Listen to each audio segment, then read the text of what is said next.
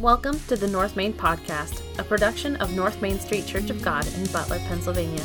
This podcast brings you North Main's messages every week. We strive to know God intimately, grow in Christ continually, and go for Him daily. I invite you to listen in today as we explore the Bible and learn about its unchanging truths for living life God's way. Let's listen in to this week's message.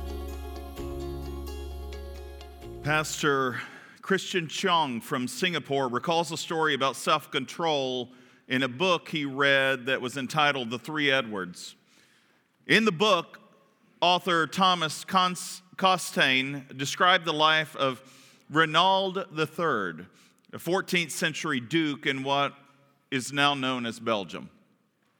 Grossly overweight, Renaud was commonly called by his Latin nickname Crassus, which means fat. After a violent quarrel, Renaud's brother Edward led a successful revolt against him. Edward captured Renaud, but he didn't kill him.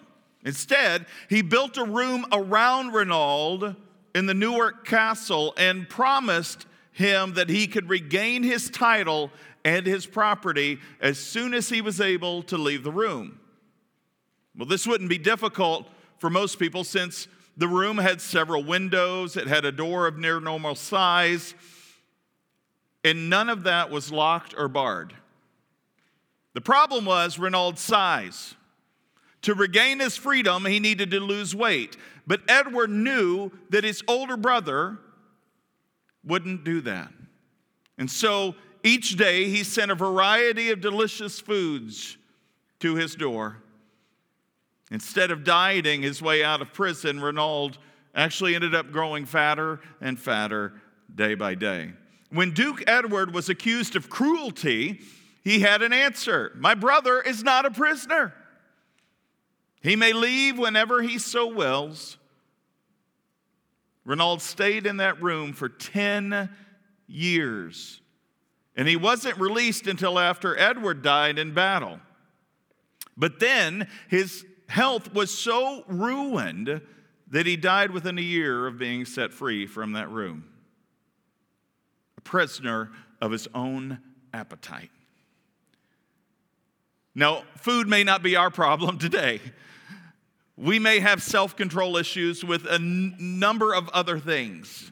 I don't know if that's you or not. Maybe you have mastered self-control as a spiritual gift. Maybe that is the character trait that defines you.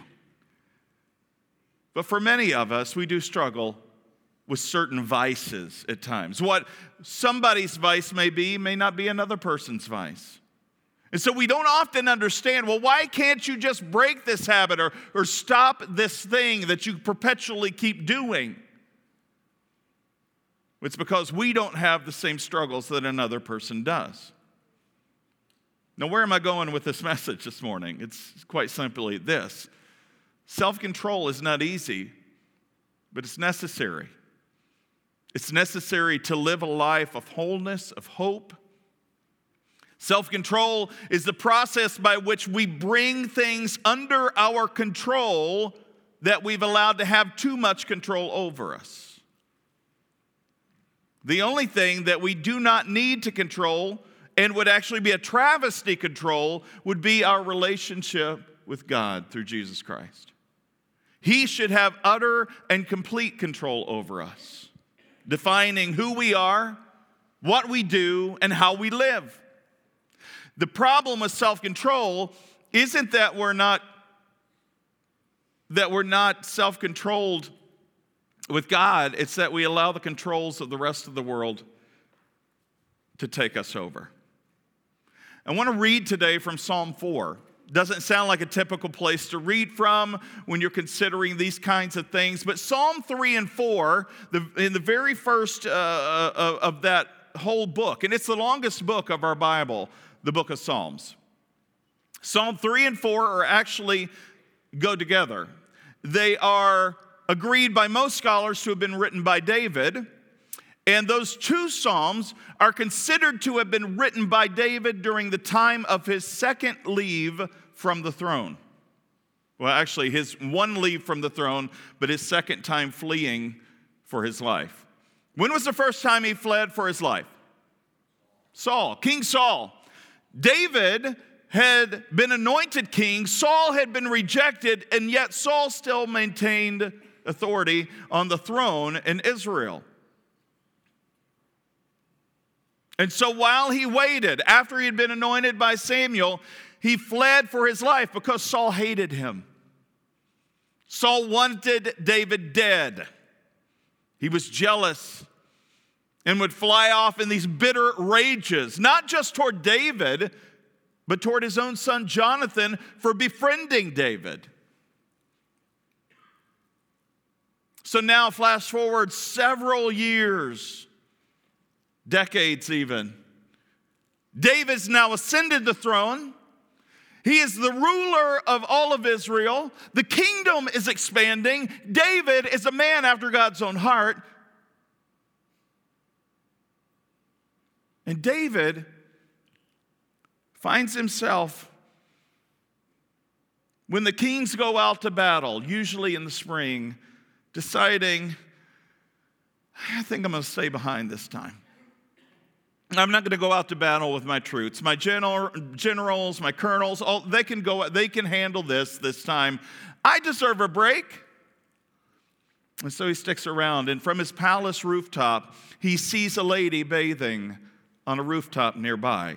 This lady, her name is Bathsheba. Her husband Uriah is actually one of David's soldiers out to battle.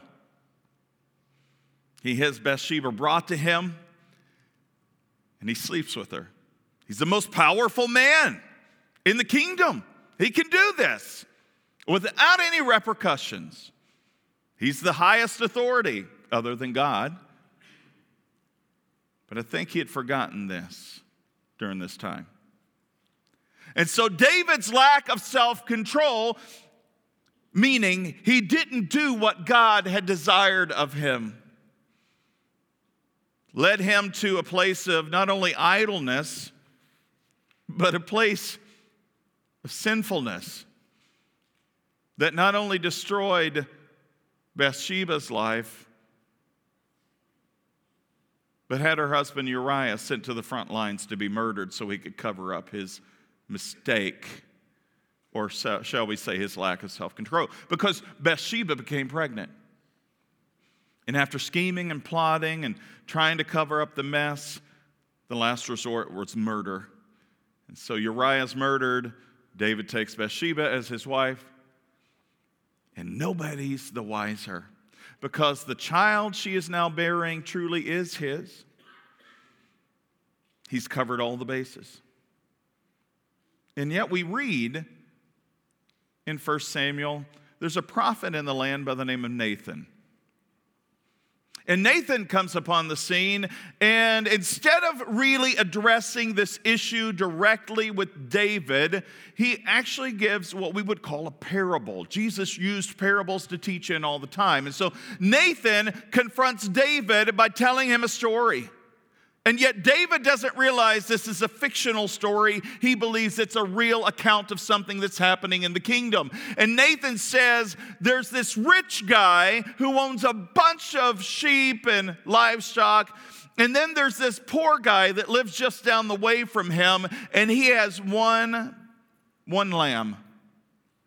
And this lamb is so beloved by the family. As a matter of fact, they've taken it in almost like a pet, a member of their own family.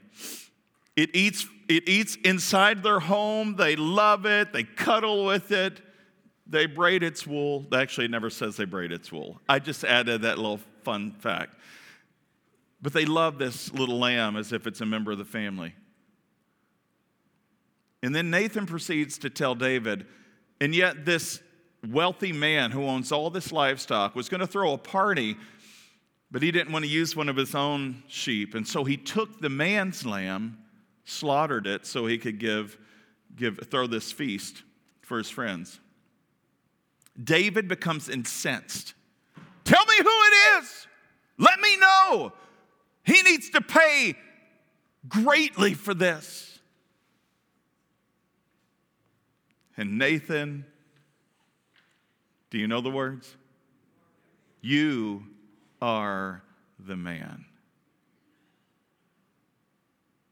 And David recoils.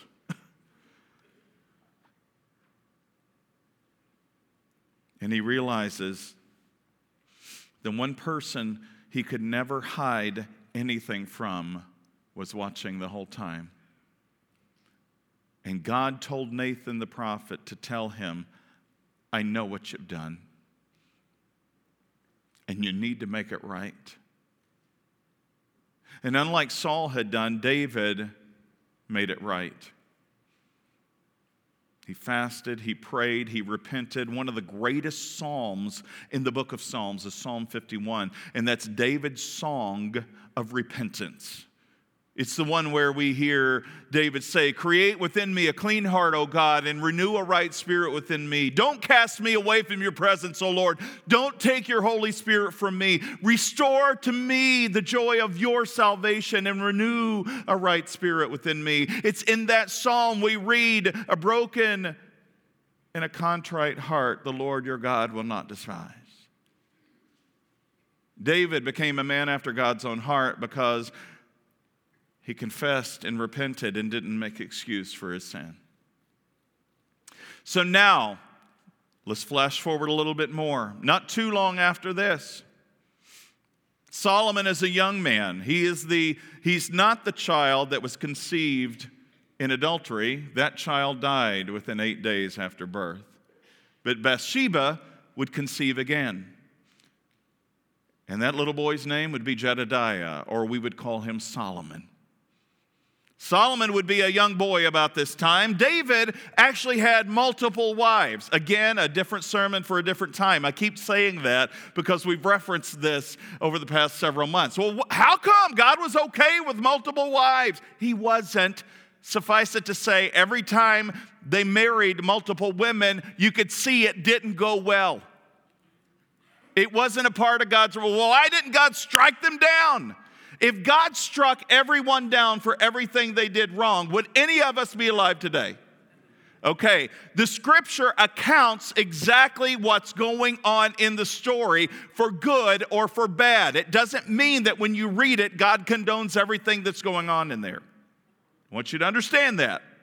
Because this is where things go off the rails with false teachings or people saying, well, God's okay with this. And God, no, you don't understand the context. God's never okay with what was not a part of his original design. And one man and one woman was a part of that original design. Anything outside of that context is not what he designed and is not his perfect, best, and good. Okay? All right, since we've gotten that established now, David has multiple wives later in life, and he has multiple kids from multiple different wives. These kids are half-brothers and sisters to each other. There's a son by the name of Absalom. Absalom is a piece of work. He really is. And we find out how much of a piece of work he is because of his own lack of self-control. Like father, like son, huh? Why did Absalom get so upset? Well, you can read about Absalom in 1 Samuel 13 through chapter 18, chapters 13 through 18. I went and refamiliarized myself with the story again this week. I read all those chapters just to kind of get that locked into my head. And Absalom had a sister named Tamar. And he also had a half-brother named Amnon. Amnon saw Tamar, his half-sister, and said, wow, she's a looker. You think I'm being crass, but read the story. And Amnon began to plot, how can I get Tamar to sleep with me? It sounds gross. It's incestuous, definitely. It was not a part of God's original design either. So what was he to do? Well, here's what he did. Instead of refusing his own urges and having self-control over himself, Amnon raped Tamar. Absalom found out about it. and he became incensed with rage. Actually, once the rage died down, I want you to hear this. It says Absalom hated Amnon. He was neither in this great sense of rage toward him, nor did he think kindly of him. It says he didn't think of him at all. Not really. What kind of hatred would you have to have zero emotion toward a person? That's deep, deep hatred. Because if you still have a sense of anger in you, it means you care about the other person. Do you understand? See, he had gone beyond having any kind of emotion toward Amnon. He hated him so much that he had basically wiped him out of his thoughts altogether. Amnon was dead to him. As a matter of fact, Absalom came to the point where he started to plot and scheme as well. I'm going to kill my brother Amnon. Why should he only be dead in my mind? He deserves to be dead for real. And so he plotted and schemed and plotted and devised a plan to kill Amnon. Actually, the way Absalom did this is to have all of his siblings come, and they were going to have a banquet feast together. Amnon would surely be there. And the deed was done, and Amnon was killed. The rest of the siblings went running for their lives because they're like, he's insane. The word got back to David. David mourns and weeps for Amnon. But then Absalom, what is he to do? David didn't want to have anything to do with him. He loved Absalom. He loved Amnon. He loved all of his kids. But he refused to see Absalom. And so Absalom stayed away for about 2 years until one of David's servants, one of his officials said, why don't we bring him home? He deserves to be here with his family. And so David consented finally. Absalom comes home, but David still refuses to see him face to face. And so Absalom, who thinks he did a righteous deed by killing his half-brother Amnon for the horrible assault on Tamar, feels rejection from his father. What's he to do? You can kind of have a little bit of pity for Absalom, can't you? But what does he do? Well, here's what he does. He begins to talk to the community. Absalom does. My father David's not a great king, is he? He's not able to do for you what I can. Let me help you out. I'll help settle cases for you. I can do this. I can do that. And he starts to foment dissension with the people against his father David. David, somewhat unaware of this, just continues on as normal until the fatal moment where Absalom decides to rise up against his father. So David then flees into the wilderness where he was so familiar for all of those years running from Saul. And in the wilderness, he pens Psalm 3 and 4. And Psalm 4 reads like this. Answer me when I call you, O God, who declares me innocent. I want you to know what has happened in David's life up to this moment. He's been an adulterer. He's been a murderer. And he's not been a great father. But what is he innocent of? He's innocent of this. God, you declare me innocent. I mean, I wouldn't even strike down Saul because he was your anointed. I now stand in the role of that anointed. And if you didn't want me in this role, you would have wiped me out by this point, by your own hand and your own resources. But God, where are you? the one who declares me innocent, free from my troubles. Have mercy on me and hear my prayer. How long will you people ruin my reputation? Who's he talking to now? Who has he fled from? He's fled from Absalom and those that Absalom has turned against David. He's marred David's reputation among the people by lies, by schemes. How long will people ruin my reputation? How long will you make groundless accusations? How long will you continue your lies? You can be sure of this: the Lord set apart the godly for himself. Who is he referring to? Himself. Well, that sounds like a pompous statement to make. We'll get to that in just a second.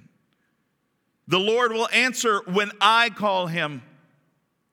Again, sounds like a pompous statement until you understand the context.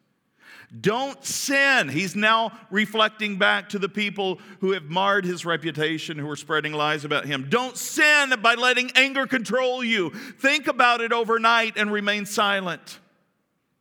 Offer sacrifices in the right spirit and trust the Lord.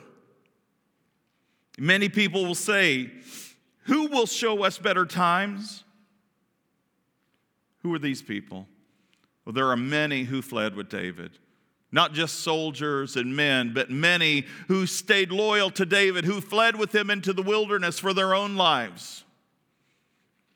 You have given me greater joy than those who have abundant harvests of grain and new wine. In peace I will lie down and sleep, for you alone, O Lord, will keep me safe. He's on the run again from an enemy who seeks to destroy. And yet he can say with a clear conscience, I'm going to lie down and sleep like a baby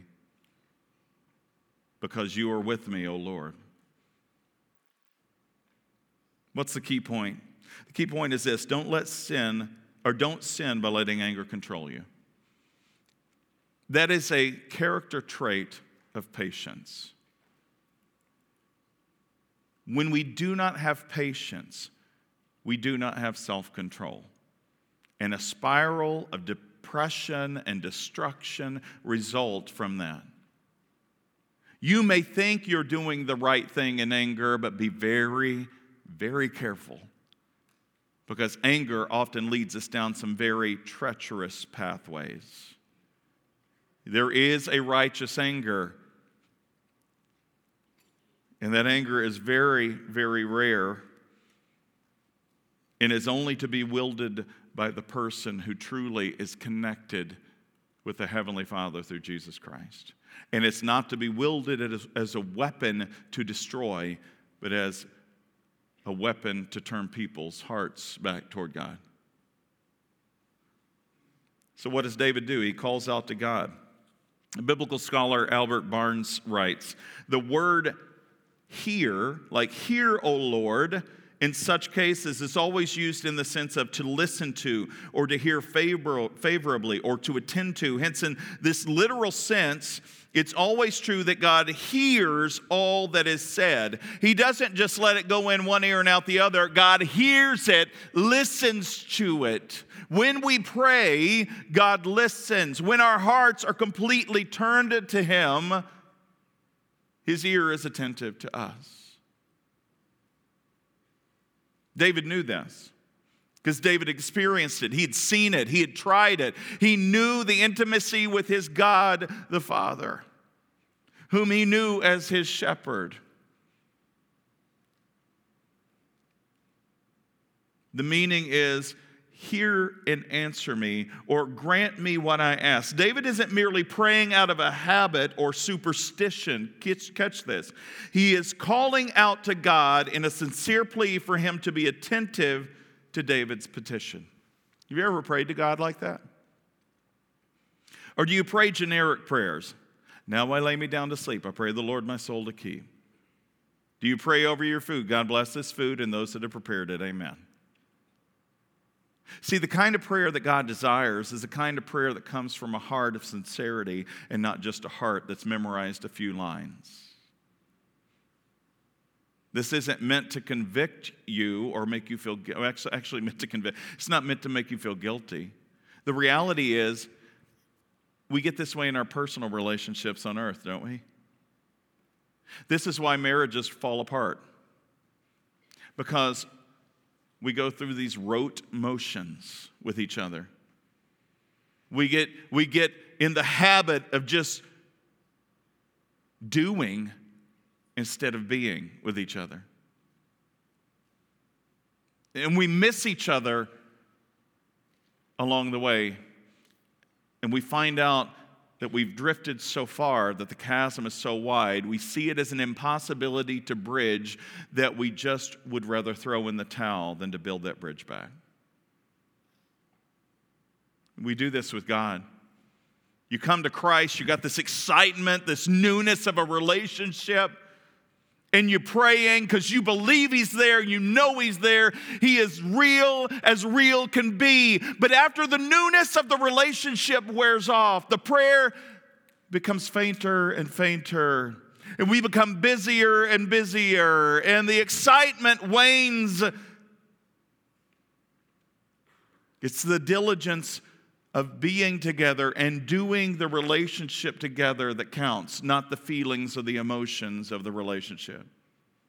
I've tried to instruct our kids, and so has Sarah Lee through the years, that love is not a feeling or an emotion. It is accentuated by feelings and emotions. So whenever you don't feel love, it doesn't mean you don't have love, because love is an action. It is something of the will that we do and not something we feel. This is why in the New Testament Jesus says to love one another, and He uses the word agape every time. Why? Because that is not a love or a love of feeling and emotion, this ushy-gushy butterfly kind of thing. This is a love that is an act of unconditional quality. It is sacrificial, and it is selfless. See, I think another reason why relationships wane or fall apart is because we feel like we have fallen out of love with each other, or we say, I don't love you anymore. The reason you don't love anymore is because you won't allow yourself to love anymore. It's not because you don't feel the emotion of it. Oh God, hear my cry. I know you're there. You have been in the past. Come through for me today. No, Lord, I'm not perfect, but I am innocent because you have forgiven me. You've given me new life. You've given me hope. See, the enemy would love nothing more for you to not call out to God, because you know the sin of your past. Would you be as bold enough to stand before God and declare your innocence, knowing you are a sinner? See, the only reason David could do that is because he was fully repentant of his past. And he knew that God didn't hold that against him anymore. He had set him free from that. There is no curse or condemnation for the broken heart. David even says that. And so now he looks forward and he looks up to the one who declares him innocent. And David reminds him, remember, I'm innocent. Hear my cry, O Lord. David asserts his authority to God. What authority has David been given? What authority has David been given? The authority he's been given is to be king of Israel. Has he been the perfect king? No. Has he been a good king? Yeah, but not perfect. You see, the thing that differentiated David from Saul and most other kings that came after was that when David fell flat on his face because of his own stupidity, he would get back up and continue to head in the direction of God. Do you catch this? See, this is what we call grace in the body of Christ. See, if there was no grace, then God would leave us there on our face. He'd say, no, don't even get up. Don't even try to come my way. Just forget it. You've messed up too many times. I'm done with you. But see, that's not the kind of God who created everything, who loves us. The kind of God who loves us gives more than just second chances. We see Jesus and Peter talking. And what does Peter come to him and say? Hey, Master, let me ask you a question. If somebody sins against me 7 times and I forgive them, is that okay? What is Jesus' response? No. It's not okay. Peter's like, I didn't think so. It's 70 times 7. Oh. So what you're saying is somebody comes to me repentant and really wants my forgiveness, then no matter how many times they come to me, I need to forgive them. Yeah. And do you see what Jesus is modeling for Peter? And what David knew by heart even before Peter came onto the scene? Is that God is a forgiving and a loving God. He doesn't despise the repentant heart. He welcomes it with open arms. We look at Luke chapter 15. We see Jesus' parable of the prodigal son, and he shows us the same imagery there. Doesn't matter how far you go or how many times you mess up, the Lord is still willing to say, come home. But he also gives a caveat. Don't sin anymore. See, a lot of our newfangled churches today like to eliminate that piece. Come home and live as you please. No, that's not how that is. It's sin no more. Because it's sin that got you in this place in the first place. It's sin that separated you from the Father in the first place. It's sin that drove you away from the home as a thief and a robber. But it's grace that brings you home because you know there's goodness back there. And if you've heard or experienced anything less from the church, I apologize. As a representative and as a leader within the Christian church, I apologize if you've been wounded, hurt, scarred, abused by the church or by any individual within the church. It's never how it should be. But let me tell you, every person that sits in the pews of every church across this globe is a broken individual. The only thing that differentiates the believer from the non-believer is redemption in Jesus Christ. Nothing any one of us could do can make that different. Jesus did that through the cross.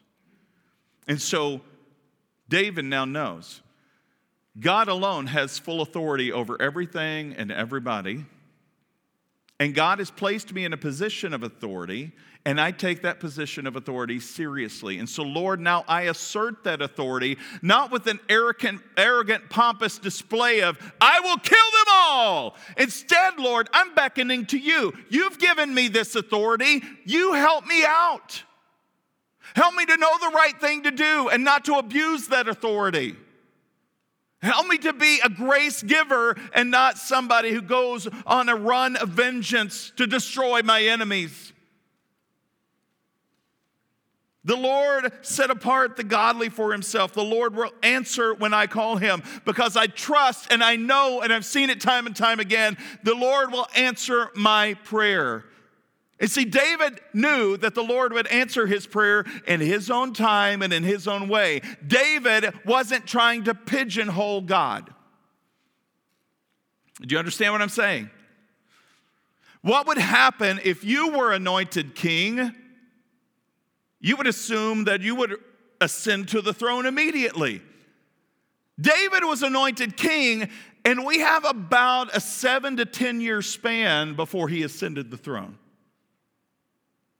David had been given the promise and the authority before he could take it. See, David had seen in his past, the Lord is good to follow through on his promises. And it may not always be the way I expect it to, but he has always come through. And so now he's on the run again for an undescribed period of time. He doesn't know how long he's going to be on the run. And so he's calling out to God again. in a very similar situation. And he says, God, you've given me authority. It's you who could take it away. But as I continue to stand godly before you, and you have given me authority, you'll answer when I call to you. Thirdly, he warns about the sin of anger's control. Ephesians 4, 26 to 27, Paul writes, Don't sin by letting anger control you. Guess where he quoted that from? Psalm 4. Who is Paul talking to? He's talking to the church at Ephesus. It's a church plant. He says, don't sin by letting anger control you. Don't let the sun go down while you're angry, for anger gives a foothold to who? The devil. Anger gives a foothold to the devil. How many of you have ever been angry? How many of you at home have ever been angry? Yeah, I think we all have. How many of you have ever been angry and it's not been a righteous anger? Right? That's me. Bruce Barton explains that the Bible doesn't tell us that we shouldn't feel angry, but it points out that it is important to handle our anger properly. We must not indulge our angry feelings or let them lead to pride, hatred, or self-righteousness. Anger is an all-too-human response to difficult situations and adversarial people in our lives. However, anger must not control us, he writes. Anger is a result of the fall in Genesis 3. Prior to sin entering the world through disobedience, there really was no place or purpose for anger. Anger did not exist as an emotion prior to the fall. Think about that. What was there to be angry about? Sin didn't exist. So anger, if at least not a bad emotion, is not an emotion that ever existed before the fall. It was created and came into existence through that. This is why it's not bad in and of itself. It's what you do with it and how you let it control you that makes it bad. Anger can be very, very destructive. Due to sin's effect on the world, the hard side of emotions were birthed into existence. Sadness, sorrow, and yes, anger, though not bad in and of themselves, are a result of the perversion of God's perfect design and creation. When we get to heaven, what are the things we are promised? It's a place where there's no tears, sadness, sorrow, death, pain. There's no worry there. There's no anger or rage or bitterness or resentment. There's no unforgiveness. It's a place that's determined by this overarching sense of love. Unadulterated, unencumbered, and not withheld.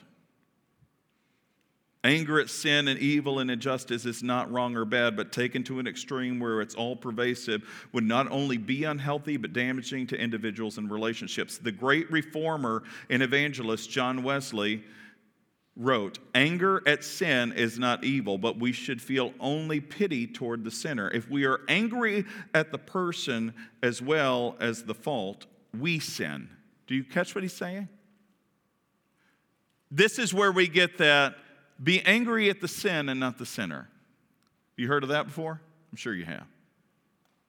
Because when we become angry at the sinner, guess what happens? We sin.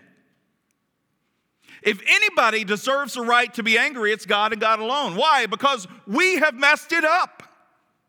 Romans 3:23, all have sinned and fall short of God's glorious standard. Guess what that means? You and I have. And so when we become angry, are we angry but yet pity the sinner?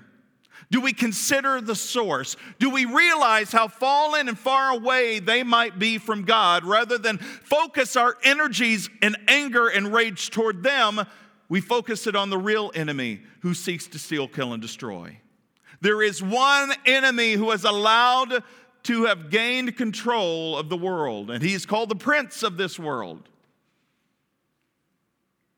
But we know a king that is higher than the prince of this world, who overcame the wilderness temptations, who said, Father, forgive them, for they don't know what they're doing, as he hung on the cross, who at the last breath said, it is finished. Not his death, but the reason he came, which was destroy, and well, not to just only destroy, but to bring the proper solution to the problem of sin and death in this world. If anybody could have been angry, Jesus could have been. He was hanging on a cross, bloodied, bruised, naked before the whole world. And he had pity on us by saying, Father, forgive them, for they don't know what they're doing. Amazing. Lastly, he declares a clear conscience defined by peace because of God's protection. Oh, that we would have a clear conscience.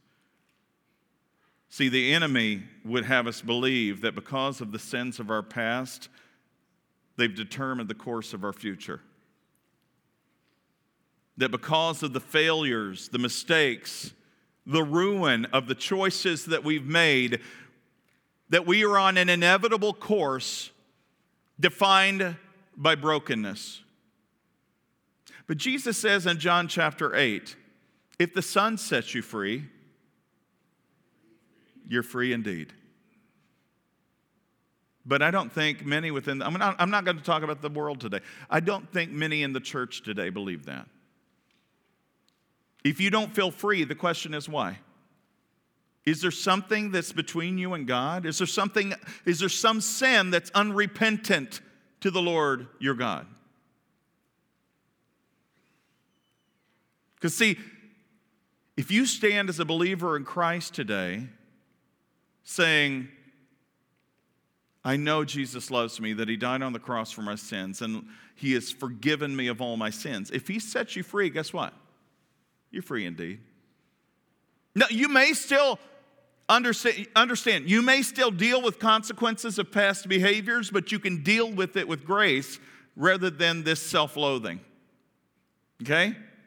Because those things don't have to define you. They didn't define David. He lived with the repercussions of it. Absalom didn't like him very much. Absalom measured his own life against his own father, David. Do you see what's going on here? Well, I'm better than my dad. Now, we don't read that he said that, but let's be honest. If we're pulling the family dynamic out and we're looking at the dysfunction that existed in David's family, and we look at the ramifications and consequences of the choices that David made with multiple women he called his wives, and even one he took that was somebody else's wife and had her husband killed, Absalom maybe would have become a little bitter. There are more functional homes today where kids become bitter toward their parents. Now consider Absalom. Well, I never committed adultery. And actually, the law of Moses says we should stone someone to death for sexual immorality. What was I doing wrong by killing my brother Amnon? Do you see how we can easily manipulate the situation in our heads to justify our behavior to do something we shouldn't do? And to lack the self-control to withhold doing that which anger drives us toward. See, David had come to grips with what he had done. He had surrendered that to God, and he didn't allow it to mark him for the rest of his life. Yeah, he struggled with the consequences of it. Yes, there was still pain in what he had done, but he stood innocent before God. That's why he could say at the end of this psalm, I have peace that passes understanding, basically. I can lay my head down tonight here in the wilderness, and I can rest with a clear conscience because I know that I'm an innocent man and that God hears my cries and that he is good and he will bring something amazing out of this situation. I don't know what it is, but I know he's going to bring it through. See, David was a man of self-control, talking to men who lacked it, because he had been there, done that, and had the t-shirt to prove that having no self-control will lead to ruin in your life. Oh, and he begged Absalom, please, don't do this. Don't do this. Don't let anger control. Don't sin by letting anger control you. A traveler in Ceylon, Sri Lanka, tells the following story. As I was dining at home, I was startled to hear the hostess ask her servant to place a bowl of milk on the deerskin table beside her chair. I knew at once there was a cobra in the room, for they prefer milk to anything else. We also knew that a hasty movement meant death. So we sat like statues.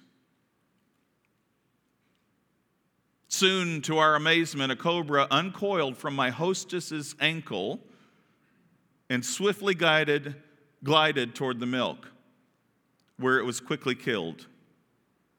What a triumph of self-control over the external.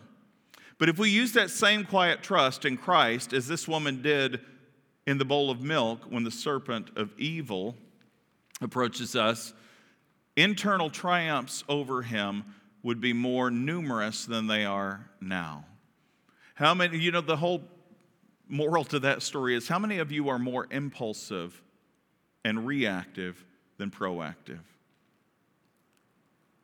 I know I struggle with that. I want to do the right thing. I'm going to fix this problem. Do you know what David did? He said, Lord, you know my plight.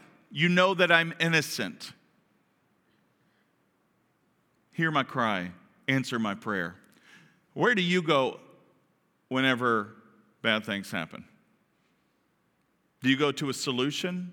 Do you go to the drawing board? Do you pull out the draft table and try to figure out a solution to the issue that you're dealing with? When you hear the problem of somebody else, do you try to fix it really quick? You see, sometimes you have to sit in the pain for a while, knowing that God is good, that he hears your cry, and that in his due time he will bring something good out of it. Sometimes you have to sit in the sorrow. See, David, when he had sinned with Bathsheba, when he'd gotten called out for it, she was still pregnant. She gave birth, but the Lord had told him the baby's going to die. Do you know what David did? He knew that God sometimes can change his mind in certain situations, because he'd seen that happen before too. And so he diligently fasted and prayed for just over a week until he got news that the baby had died. And it says he got up, that he cleaned himself off, he put on new clothes, and he went to eat. Not because he wasn't saddened by the sound that his child had died, but because he knew that God's ways are perfect even when we don't understand them. That God's answer in that situation was, no, this is what's going to happen. And you won't understand it right now. But trust me, it's good. How can the death of a child be for good? Do you think that child is in hell? No. That child conceived in adultery is with the Father and with the Savior, enjoying the bounty and the fruits of heaven. But David had to suffer through that because of his own choices. So whatever happened to Absalom? I hate to say it's a comical but tragic. It's one of those dark comedies. 2 Samuel chapter 18, starting with verse 9. There was a great battle there's a great battle against David's army. It's kind of the final battle that ushered David back to this place of power and authority as king over Israel. And in that battle, something happens. During the battle, verse 9, Absalom happened to come upon some of David's men. He tried to escape on his mule, but as he rode beneath the thick branches of a great tree, his hair got stuck in the tree. What? Well, if you read earlier in the story, actually, Absalom was known for these beautiful wavy locks. Dark, long, heavy. It says when they cut it, it was super heavy, right? And so he's riding along on his mule, trying to escape from David's soldiers, and he rode under a group of trees whose branches hung low, and his hair got stuck in the branches. The mule kept going and left him dangling in the air. One of David's men saw what had happened and told Joab, I saw Absalom dangling from a tree. I'm very visual. And I'm seeing Absalom going, swinging and, and I shouldn't, because this is his demise. I told you this is a dark comedy. Can you make this stuff up? Hey, I saw Absalom dangling from a tree by his hair. Joab, the head of David's armies. What? Joab demanded? He's kind of like, nah, are you serious? You saw him there and you didn't kill him? I would have rewarded you with 10 pieces of silver and a hero's belt. I wouldn't kill the king's son for even 1,000 pieces of silver, the man replied to Joab. We all heard the king say to you that Abishai and Ittai, to you and Abishai and Ittai, for my sake, please spare my young Absalom. David had already asked, don't kill him when you catch him. And if I had betrayed the king by killing his son, and the king would certainly find out who did it, you yourself would be the first to abandon me. You see what he's saying? If I had actually done that, and it would have gotten back to the king, you would have sold me out. Enough of this nonsense, Joab said.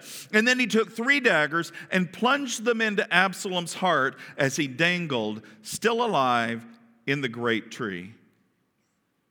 10 of Joab's young armor bearers then surrounded Absalom and killed him. So he was still alive after daggers through the chest. Then Joab blew the ram's horn, and his men returned from chasing the army of Israel. They threw Absalom's body into a deep pit in the forest and piled a great heap of stones over it, and all of Israel fled to their homes. As our worship team comes forward, Absalom let anger control him, and thus anger destroyed him. Do you catch this? Anger ultimately makes a mockery of you. Uncontrolled anger will leave you exposed, dangling from a tree of your own making. Like the deadly cobra around your heart, have you allowed anger to control you? Are you a slave to anger? Has it caused your heart to become hardened and cold? And if so, it's time to change. Don't let anger control you any longer. The poisonous root of anger will destroy you in the end. We all have reason to be angry. But what are you angry about? And is it worth truly being angry about? And you say, well, yes, it is. Are you angry about the situation? Are you angry about the sin? Are you angry at the person? Because when you start to focus anger on a person is when you sin and you give a foothold to the devil who seeks to steal, kill, and destroy. This is why anger should be a very rare occurrence, especially within the church. How are you dealing with anger today? Is self-control a character trait of yours? Is patience a character trait? If somebody were to see you and know you, would they describe you as a person of patience and self-control? I hope so, because that's what the rest of the world sees. If you're struggling with anger today, or if you know somebody who is, you can come to my right and pray, and somebody will pray with you. Maybe you just don't know how to dispose of the anger and the hatred that you have in your heart that's leading you to some dark places in your mind, and maybe even to some dark actions, if you're being honest. You need to be set free from that. You need to be delivered from that. Maybe you don't want anybody to pray with you. You want to come and deal with it on your own. You can come to the altar to my left, your right, and do that. If you're at home, you can kneel. You can kneel by your couch. If you're in the car, please don't kneel. Pull over. All right? Suffice it to say, the Lord desires a broken and a contrite heart. He desires a heart fully surrendered to Him. And He desires to deal with the problems in your life with you, not absent from you. Let's pray. Father, take us back to the garden where anger, sorrow, sadness didn't exist. Remind us to see through that lens, that place at the end of every day of creation where you said, it is good, it is good, it is good, it is good. Remind us that there is an enemy who seeks to steal, kill, and destroy, and it's not even our worst enemy on the face of the earth that is a human, but rather the spiritual war that we wrestle against is not one of flesh, but of darkness in the spiritual realms. Remind us as believers in Christ to be focused on the right battle with the right weapons of war, the body armor of God. And remind us that the beginning of that battle starts on our knees in prayer. Set us free from anger and rage and bitterness. Remind us through the lips of your Son Jesus that we are forgiven, that we are given a second chance, and that we too should forgive and give second chances. We ask all this in Jesus' name. Amen. Would you stand as we close? Thanks for joining us this week. Check back next week as we dig deeper and go further in our understanding of God's Word. Make sure to visit us on our website, www.northmaincog.org, where you can learn more about us. If you found value in today's message, we'd appreciate a rating on iTunes, or if you'd simply tell a friend about the show, that would be helpful too. Donating to the ongoing ministry of North Main is easy. Just go to our website and click on the Give tab at the top of the screen. Thanks for listening. We look forward to you joining us again next week.